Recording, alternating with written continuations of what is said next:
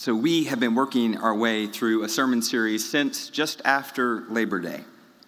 We've been focused in on the forever pieces of our church, different furniture and accoutrement in our sanctuary that we understand as shaping us as people of God. And so we've worked our way through many pieces, and this is actually the last Sunday where we will examine a new forever piece for us, the offering plate, as Janine mentioned to our children just a few moments ago. Next week, we'll spend some time as we prepare to make our commitments, reflecting on each of the pieces and how it is that we understand that first we build our buildings, first we shape our buildings, and then they shape us. We'll do that together. This week, we reflect on the offering plate. I'm glad to see such a crowd here today. I worried when we got to money that people might, go virtual. No judgment for those who are virtual. But I'm glad that y'all are here. So we'll read from Acts chapter 16, verses 11 through 15. We set sail from Troas and took a straight course to Samothrace, and the following day to Neapolis, and from there to Philippi, which is a leading city of the district of Macedonia and a Roman colony. We remained in this city for some days. On the Sabbath day, we went outside the gate by the river, where we supposed there was a place of prayer. And we sat down and spoke to the women who had gathered there. A certain woman named Lydia, a worshiper of God, was listening to us. She was from the city of Thyatira and a dealer in purple cloth. The Lord opened her heart to listen eagerly to what was said by Paul. And when she and her household heard, they were baptized. Then she urged us, saying, "If you have judged me to be faithful to the Lord, come and stay at my house." And she prevailed upon us. The grass withers and the flower fades, but the word of our Lord endures forever. Amen. So I told you I was a little nervous people wouldn't show up. I was also a little nervous on how to pronounce Samothrace.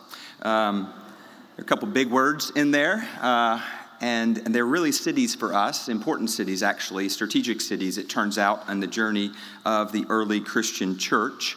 They'll be helpful for us as we unpack what it is to understand that the offering plate is a forever piece for us. It's an odd forever piece because for the last 18 months, we have not been passing the offering plate. We've had it present. It's been in the narthex and here in the main hallway.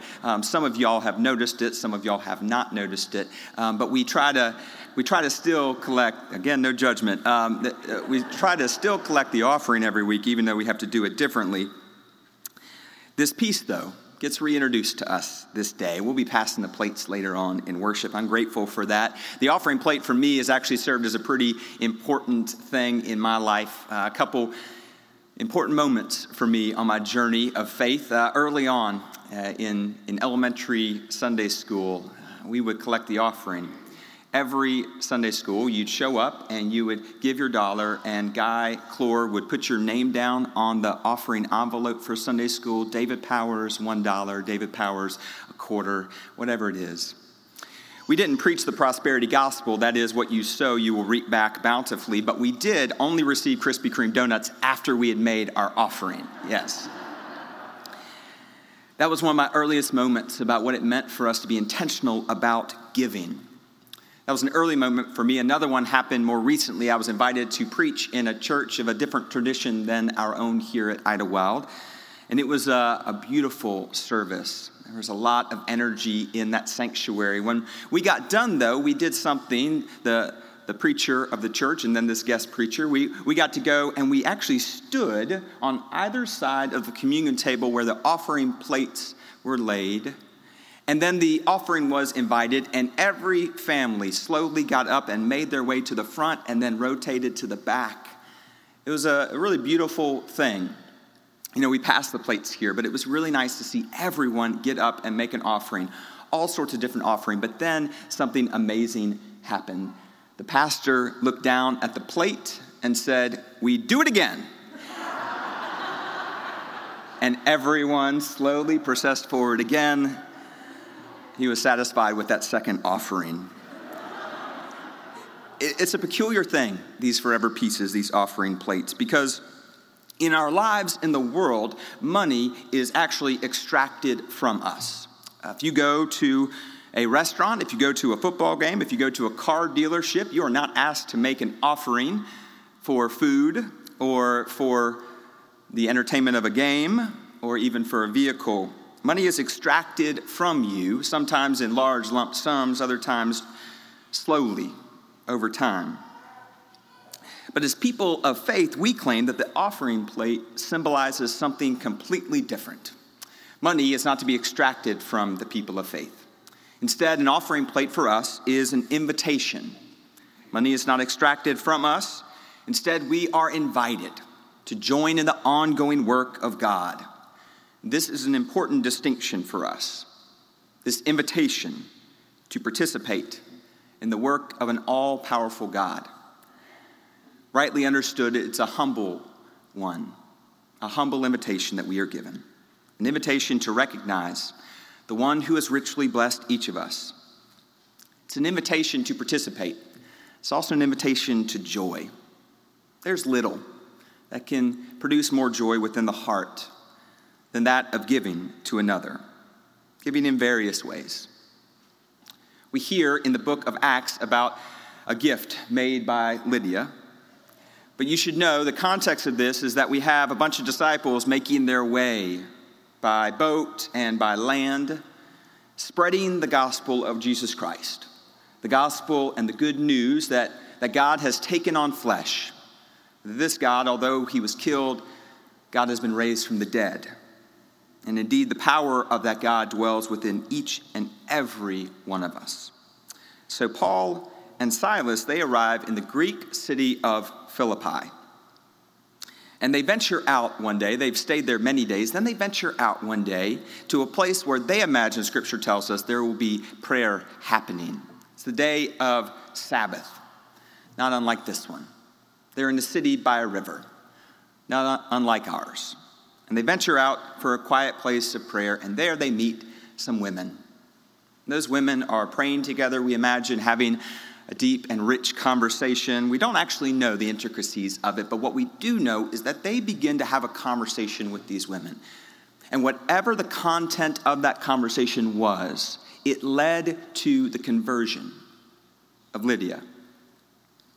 Whatever was discussed in that time, the very Spirit of God was at work in such a powerful way that Lydia saw her life completely changed. Scripture says that the Lord opened her heart. And then, at the end of that Acts text, there is this invitation. When she and her whole household were baptized, she urged us, saying, "If you have judged me to be faithful to the Lord, come and stay at my home." So they venture out for prayer in a city by a river, and then there's a baptism. And then there's an invitation from this person they've just met a few moments ago. If you judge me to be faithful, come and stay in my home. Lydia makes an offering that day, an offering of hospitality, an offering of a place. If we weren't to spend much time thinking about her offering, we might not understand that her offering is not simply that of hospitality and home. It is an offering that ends up changing everything about the trajectory of the Christian tradition. By opening her door in Philippi, she opens the door for the sharing of the good news of the gospel throughout all of Europe. This is an important thing. Lydia's home becomes a home base for these people who are sharing the good news of a crucified and risen God, a God that dwells with grace and with love within each of their hearts. This is what Lydia's gift is. It's not just a place to lay their heads at night. It's not just a warm meal after a long day of traveling and preaching. It is a place from which the Christian tradition can grow into a brand new continent. Lydia knew intuitively what Henry Nouwen would write some years later. that the mystery of ministry is that we have been chosen to make our own limited and very conditional love the gateway for the unlimited and unconditional love of God. So the humble offering of a home and a place to rest, this limited offering becomes the gateway for the sharing of the unconditional love of God. A few weeks ago, I showed up just a couple minutes after 8 o'clock for our Wednesday food bank distribution. And Elizabeth Allritz, she met me with a wad of $20 bills rolled up. She said, "Here, you can have this." That doesn't often happen to preachers, by the way. She said, "Take good care of this." And so I slipped it into my pocket, assuming she'd tell me what it was for a little bit later on. Later that day, she sent me a message. So it turns out that there is a woman named Janice. Janice, for months, was one of the first few cars in the line of our Wednesday food bank distribution. It had been some months since she had made her way through that line, but for many, her and Elizabeth had shared a moment together early in the morning on a Wednesday while the food was being prepared and set on tables and people were finding their orange reflective vest and cars were lined up around the corner and around the block. They would talk for a little bit, catch up on life. They grew a friendship in that time, and then Janice disappeared for a while. She missed several Wednesdays and then more. This past Wednesday, though, at our last distribution, there was a car waiting in the parking lot when Elizabeth arrived. She was told they needed to talk to you. Janice was in that car with a relative of hers. She had been driven that morning. It was obvious that Janice had had a difficult few weeks, maybe even months. She has suffered not only an accident that had injured her, but also she has had the effects of a recent stroke. Even through that difficulty, she reached through the window and handed Elizabeth a roll of $20 bills. She said, "We want you to have this. I want you to have this." Elizabeth would have pushed it away, but she said, "No, I've been given the gift of this food bank. Y'all have helped to feed people. I want you to have this." Then she had another roll, and she was going to give it to another person that had been so formative for her in that Wednesday morning food bank. And so Elizabeth humbly took the offering, put it in her pocket, and when I arrived, gave it to me. What's interesting is that Janice had received the gifts of the food bank. She had made her way through that line early in the morning for weeks upon weeks upon weeks. And when she had the opportunity, her first trip back was to make an offering, not because anything is requested of anyone that comes through that line, or indeed any of us, but because to make an offering for Janice was to participate in the work of sharing and feeding those who are hungry.